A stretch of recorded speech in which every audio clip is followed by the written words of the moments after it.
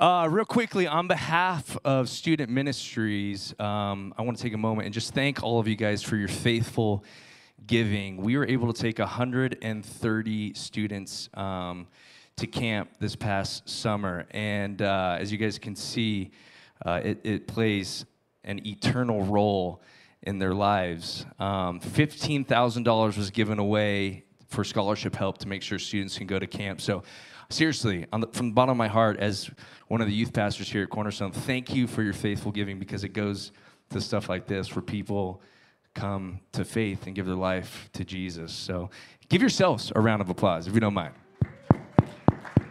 Thank you. Speaking of the kingdom of heaven, today we're going to look at a passage in Matthew that I would argue is completely foundational to our walk as believers. When I think about the upside down kingdom and the principles of the kingdom of God, what we're going to talk about today is something that is so important and so profound that Jesus goes so far as to say, if you don't do this, then you might think you know me, but I would argue you know nothing about me. You don't have a clue as to who I am. You have no idea as to what I stand for.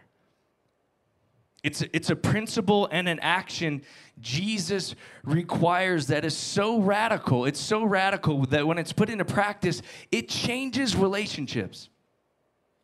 It changes communities. It changes families. It changes people groups. It can change a whole nation. And in my life, it's one of the greatest factors of my growth, of my change. It's one of the reasons why I know Jesus is real, why his principles actually matter, why trusting him with your life actually matters. And so, open your Bibles to Matthew 6, verses 9 through 14, and let's read about one of God's upside-down principles in his kingdom. Matthew 6 says this, "This then is how you should pray. Our Father in heaven, hallowed be your name, your kingdom come. Your will be done on earth as it is in heaven. Give us today our daily bread, and forgive us our debts as we also have forgiven our debtors. And lead us not into temptation, but deliver us from the evil one. For if you forgive other people when they sin against you, your heavenly Father will also forgive you. But if you do not forgive others their sins, your Father will not forgive your sins." We live in a culture, in my humble opinion, that breathes unforgiveness. We love revenge over forgiveness. We see it everywhere today. The movies we love, the music we love, the social media platforms that we love, and the way that we use them with this new concept of canceling those that have made mistakes in their past, right?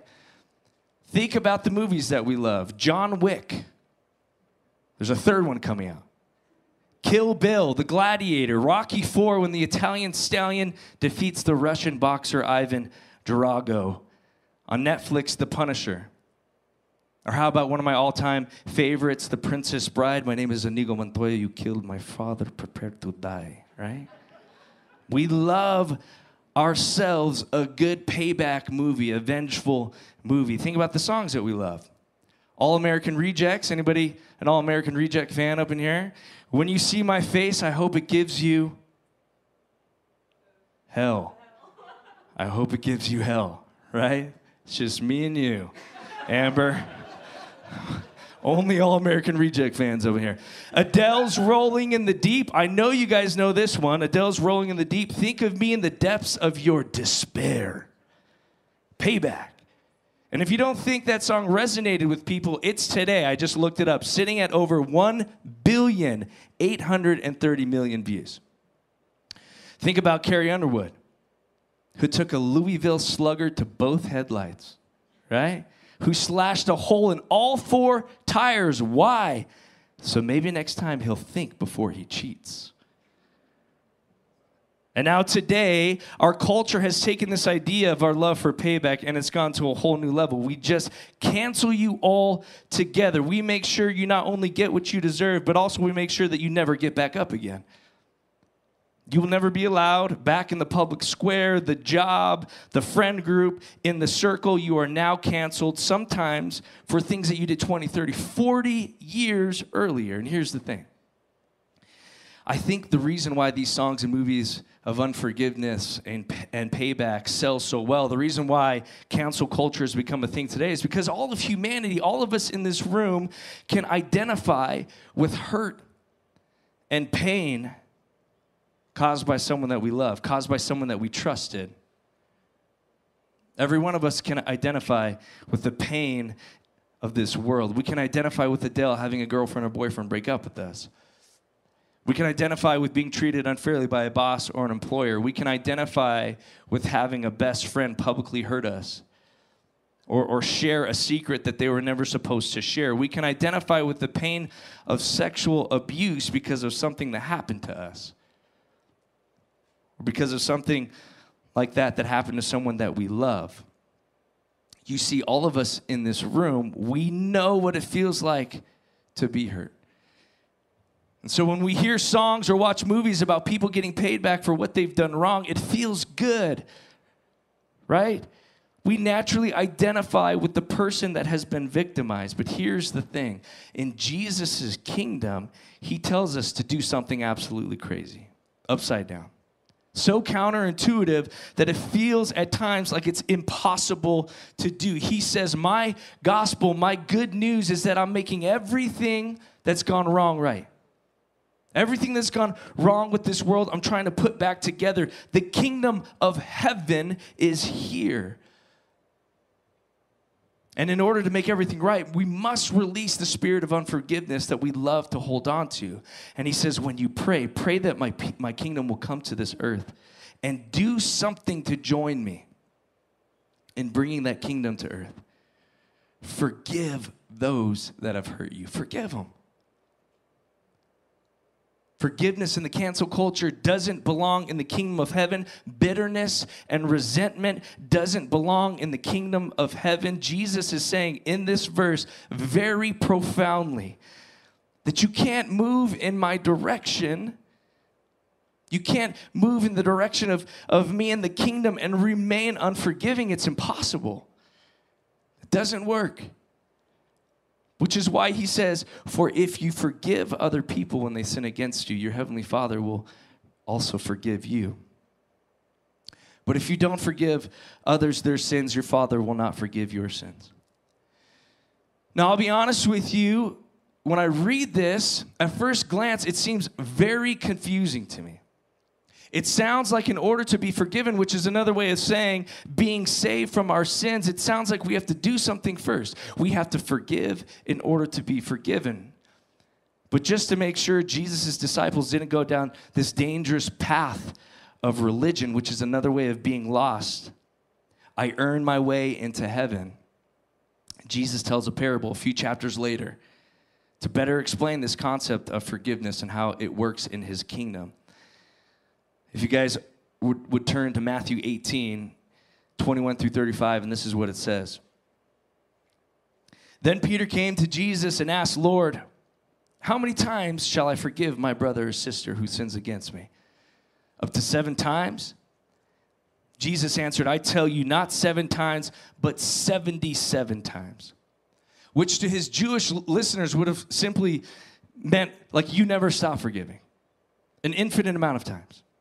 You always keep forgiving. But then Jesus goes on to say, Peter, let me tell you what forgiveness looks like in my family, in my kingdom. 23, therefore, the kingdom of heaven is like a king who wanted to settle accounts with his servants. As he began the settlement, a man who owed him 10,000 bags of gold was brought to him. Since he was not able to pay, the master ordered that he and his wife and his children and all that he had be sold to repay the debt. Now, many of your Bibles say 10,000 talents, right, instead of bags of gold. And to us modern people, we hear that and we think that sounds like a lot. He owed a lot of debt. But to Jesus' listeners, they would have laughed at this story. This would have been outlandish, ridiculous to them, impossible to accrue that amount of debt. I heard this past week that Josephus, the famous Jewish historian, said that all of the taxes collected in his day from Judea and Samaria and Idumea was 600 talents, all the taxes combined. And here Jesus is saying, this one person, this one man, this one servant owed 10,000 talents. That's an estimate of around 100 million days of wages. Something that's just absolutely, completely ridiculous. And so, again, to Jesus' listeners at the time, he just said something absolutely crazy. Jesus just took the biggest number for which the Greek language had a word for and the largest denomination of money, and he put them together. And he said, yeah, that's what that guy owed. That's how much he owed the king. Just to make the point of how much debt this servant owed, it would be like an equivalent in the English language, something like me saying this guy owed a zillion $100,000 bills, which did you know they used to print $100,000 bills? I don't know why, but they did. They used to print those bad boys. You can look it up. Jesus is saying this guy owes a ridiculous amount of money, laughable to the people he's talking to. And so most people listening to Jesus would have thought, how is this even possible? What kind of person could even spend themselves into that kind of debt? But then the other great question is, what kind of king would be that patient? What kind of king would allow someone to go that far into debt? And then the story gets even more ridiculous to Jesus' listeners. Why? Look what the servant says to the king. At this, the servant fell on his knees before him. Be patient with me, he begged. I will pay it all back. The people would have again laughed. This is not possible. This is the most ridiculous story of all time. You just got through telling me this guy owes a zillion $100,000 bills, and he says he's going to pay it back in his lifetime. It's crazy. The story's outrageous. It's impossible. And it's at this point that Jesus has his listeners exactly where he wants them. Because he says in verse 27, the king took pity on him, cancels his debt, and let him go. He didn't say he would let him work it off. He would give him more time. It says that out of the love that he has in his heart for this man, he took that outrageous amount of debt and he wipes it clean. It's gone. Go. You're free. Now, I don't know about you, but I know what debt feels like. I know what house debt feels like. I know what school loans feel like. I know what credit card debt feels like. And it's horrible. Will you guys do something with me for a second? Think about your greatest debt right now. Greatest dollar amount that you owe. Maybe it's a home loan. Again, maybe it's school loans. Maybe it's even, some debt you accrued because of health care expenses. What's your biggest debt? Now imagine you get a phone call from the bank and they say, I have some good news for you. It has been paid in full. It's gone. You're never going to have to pay off your house. It's gone. The healthcare expense is gone. The credit card debt that you're just weighed down by every single month, it's gone. What would your reaction be? I think I would leap for joy and cry at the same time. It would be amazing. I would be beyond grateful to have my house paid off. But then Jesus says the next outrageous thing, that this man doesn't have a reaction of gratitude at all. Verse 28. But when that servant went out, he found one of his fellow servants who owed him 100 silver coins. Some versions say denarii, which one denarii was about a day's wage, so 100 would have been about 4 months' worth of wages, which is peanuts. It's nothing compared to a zillion $100,000 bills, right? But it says he grabbed him and began to choke him. Pay back what you owe me, he demanded. His fellow servant fell to his knees and he begged him. And what's interesting is Jesus uses the exact same language. Exact same language. It says that the servant falls to his knees and he pleads, be patient with me and I will pay it back. But he refused. Instead, he went off and had the man thrown into prison until he could pay the debt. And so to Jesus' listeners, this story just keeps getting more outrageous. They are sitting there listening and thinking, wait, so this servant owed an amount of debt that is the equivalent to the highest number in our language with the highest denomination of money in our time, somewhere around 100 million days' wages. That person has their debt wiped clean,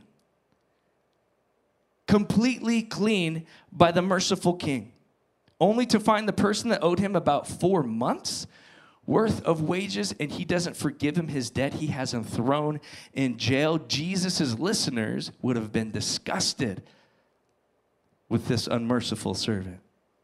And Jesus says, yep, in my story, everyone was disgusted. Verse 31, when the other servants saw what had happened, they were outraged, and they went and told their master everything that had happened. Then the master called the servant in. You wicked servant, he said, I canceled all that debt of yours because you begged me to. Shouldn't you have had mercy on your fellow servant just as I had on you?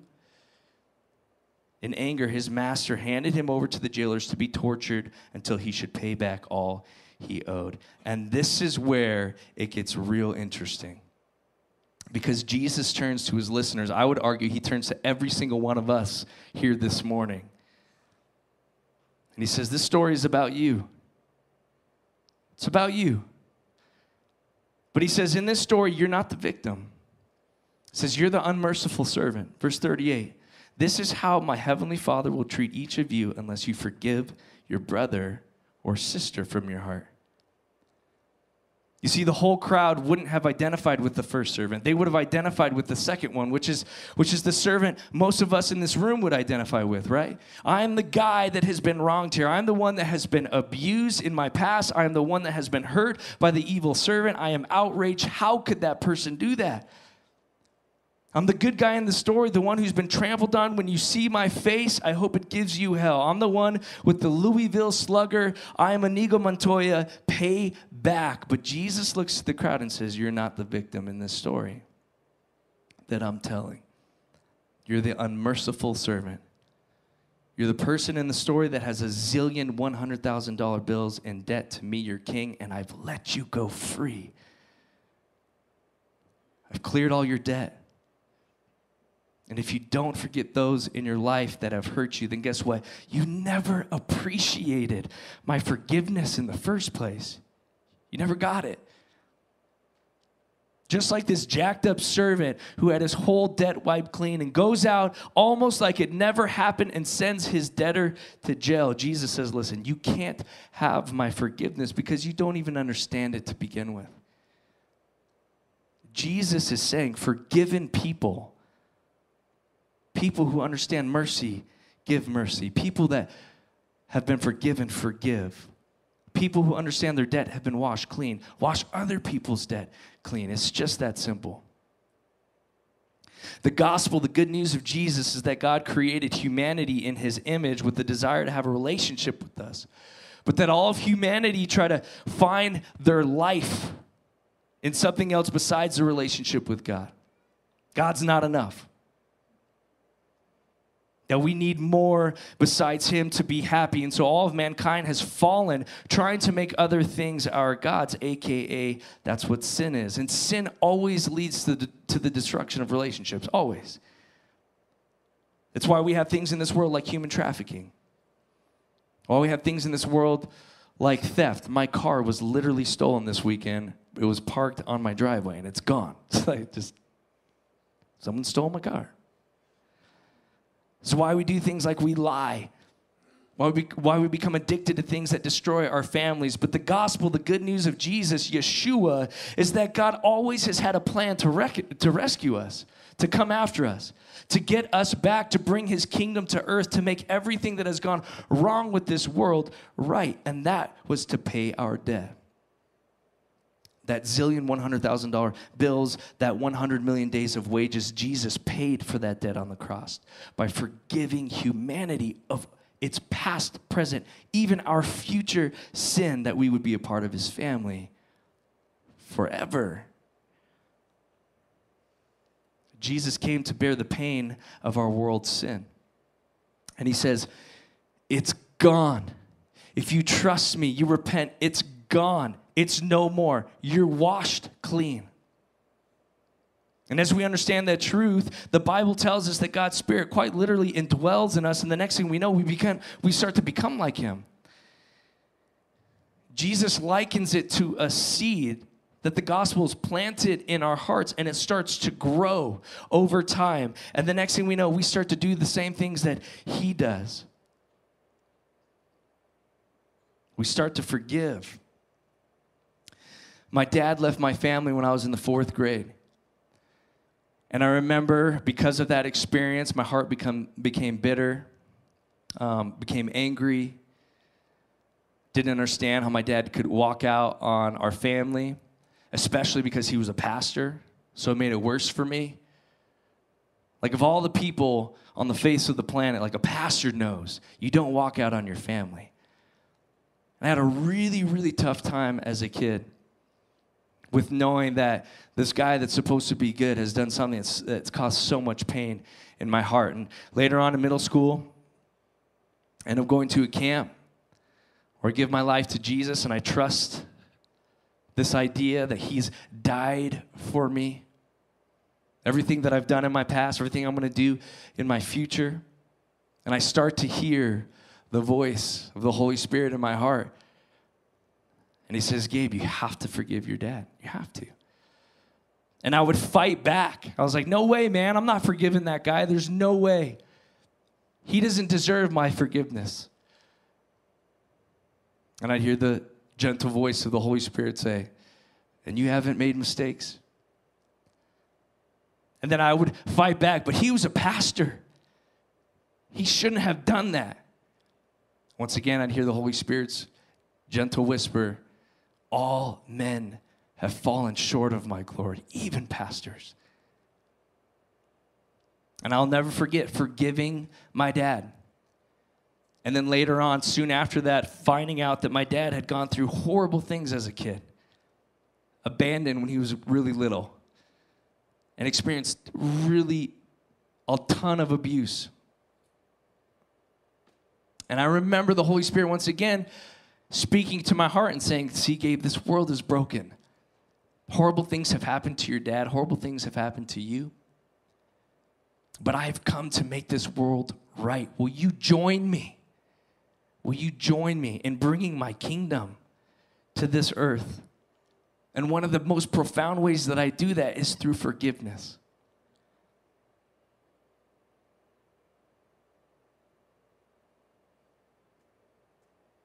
Now, I know some of you guys are sitting in this room and you're thinking, yeah, but Gabe, you don't know what I've been through. You have no idea how I've been hurt. You have no idea what's happened to me. How can you ask me to forgive? How could God ask me to forgive that person that sexually abused me or raped me? How could he ask that? How could he ask me to forgive that person that took my friend's life drunk driving, that abandoned me at birth? How could God ask me to forgive them? That's way too much. And I want to stop right there and tell you, forgiveness does not mean that you minimize or pretend that everything's okay. Or you act as if it's not a big deal. Like, it's not a big deal. Didn't really affect me anyways. I had to really mourn the fact that my family fell apart. I had to mourn that. I had to acknowledge that, like, divorce is not good. It's so hard on everyone. I think forgiveness can only happen when we truly acknowledge the pain that's been caused. And I want to stop right there and say, at Cornerstone, if you have been a victim to sexual abuse, we stand on the side of the victim. We always do everything in our power to protect and care for victims. Always. I want to make that clear. We will do everything in our power to make sure you get the care and help that you need, the justice that should take place. We want you to know that if you've ever been abused, we will be there for you to help support.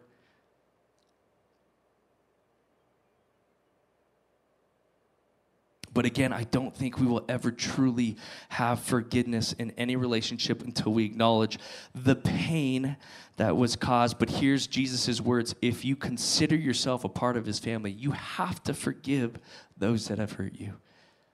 There is no place for bitterness and unforgiveness in the kingdom of heaven.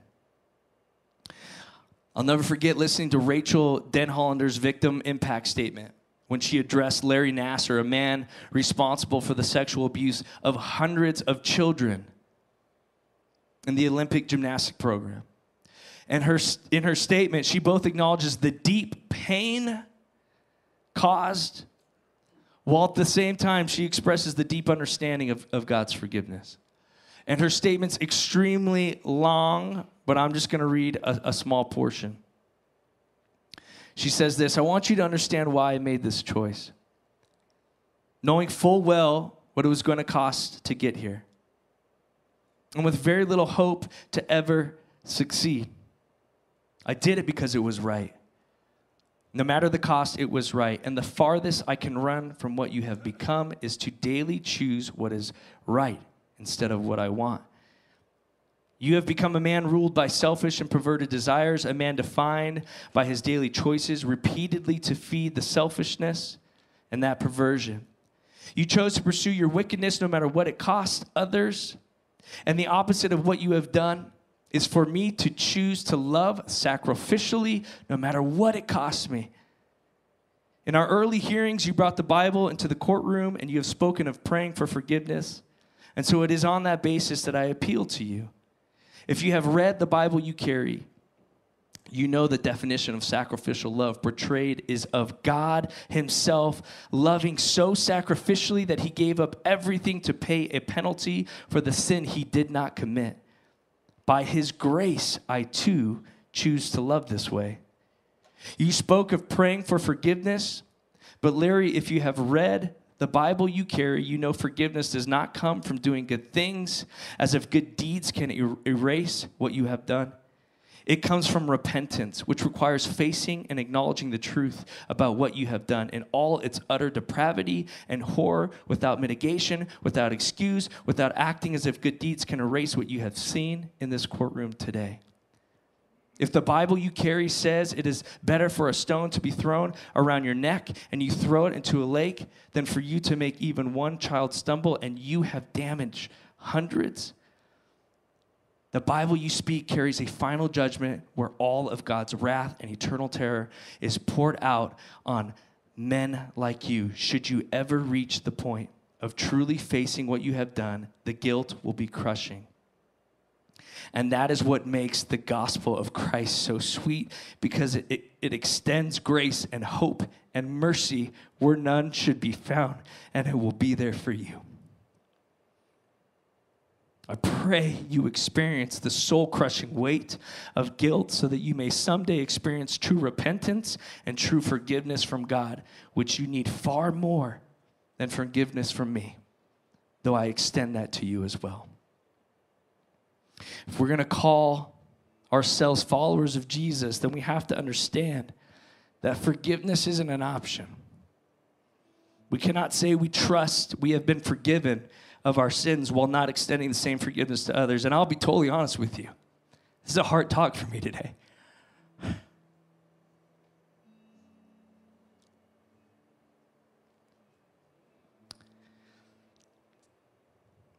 These past few years, I've had to relearn this idea of forgiveness. In a few weeks, Cornerstone will be back in the courtroom because we had a person that many of us loved and trusted like a brother who sexually abused a young teen. And being so close to this situation has been one of the most painful things I've ever gone through. So if you're in this room and you're like, man, I'm having a hard time forgiving the people that have hurt me, I want you to know I totally understand. I get it. I totally get it. The fact that we have to go through a trial right now is even more pain. But once again, this is why I'm a follower of Jesus. This is why I choose him. Because knowing Jesus gives me the strength to do the impossible. To take all the hurt, all of the bitterness, and the anger, all the desire to pay back. And look to Jesus and his perfect innocence. See him bearing the weight of that sin. He covered it. See him bearing the weight of my sin, my lustful thoughts, my lies, my hurtful words, my anger that boiled over towards my kids, my gossip, all of my sins, past, present, and future. I look to Jesus and he tells me, I'll carry that. You don't have to. I look to Jesus and he gives me the strength to forgive myself. I look to the cross and I see him looking back down on me and saying, Gabe, I want you to experience life to the full. You have to forgive that person in your life that's hurt you. And I trust him. And I do. I forgive that person. I forgive him. I don't look at him as worse than me. We equally need the cross.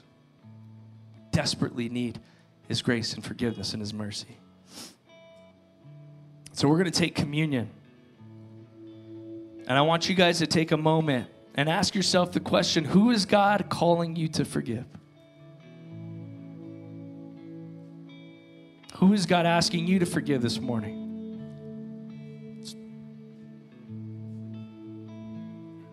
Maybe again, it's someone from your past that has hurt you. Maybe it's yourself. He's been asking you for a long time to trust the depth, the beauty, the profound truth from the cross. That no matter what you've done, that his love, the act of him dying on the cross, covers it. It's the truth.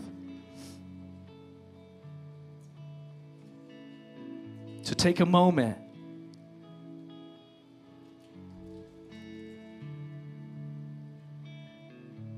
And then we'll take the elements together.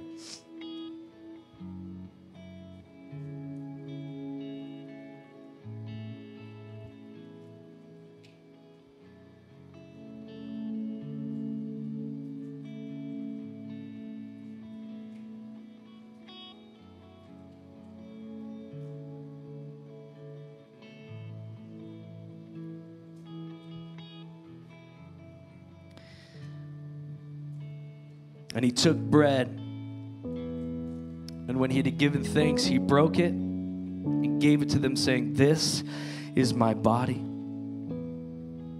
which is given for you. Do this in remembrance of me."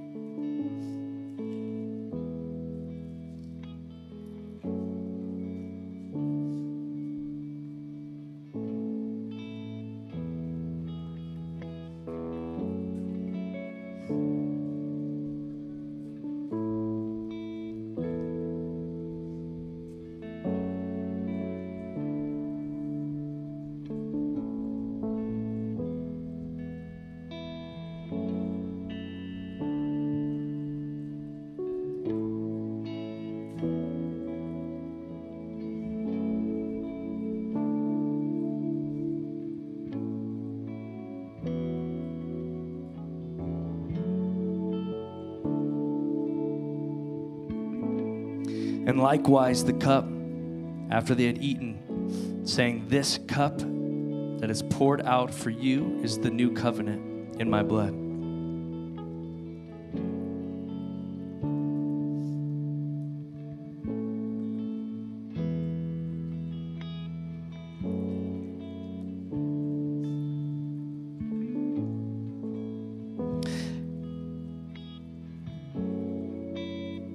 Heavenly Father, I pray for every person in this room that they'd have such a deep, profound understanding of your love, your sacrifice, your grace, your mercy. Lord, that they would be moved in your strength, not their own, to forgive those in their life that have hurt them, that they could be set free. Not only free those that have caused the pain, but also that they could experience life to the full. The bitterness would be gone. Supernaturally, the anger would be gone. They could walk in your freedom. I pray for those in this room, God, that they've struggled with letting themselves off the hook for years and years and years because of something they've done in their past. I pray once again, supernaturally, they would understand in such a profound way how much you love them. That you've always had a plan to rescue them, to come after them. You've You've always had a plan to put this world back in order, to redeem it.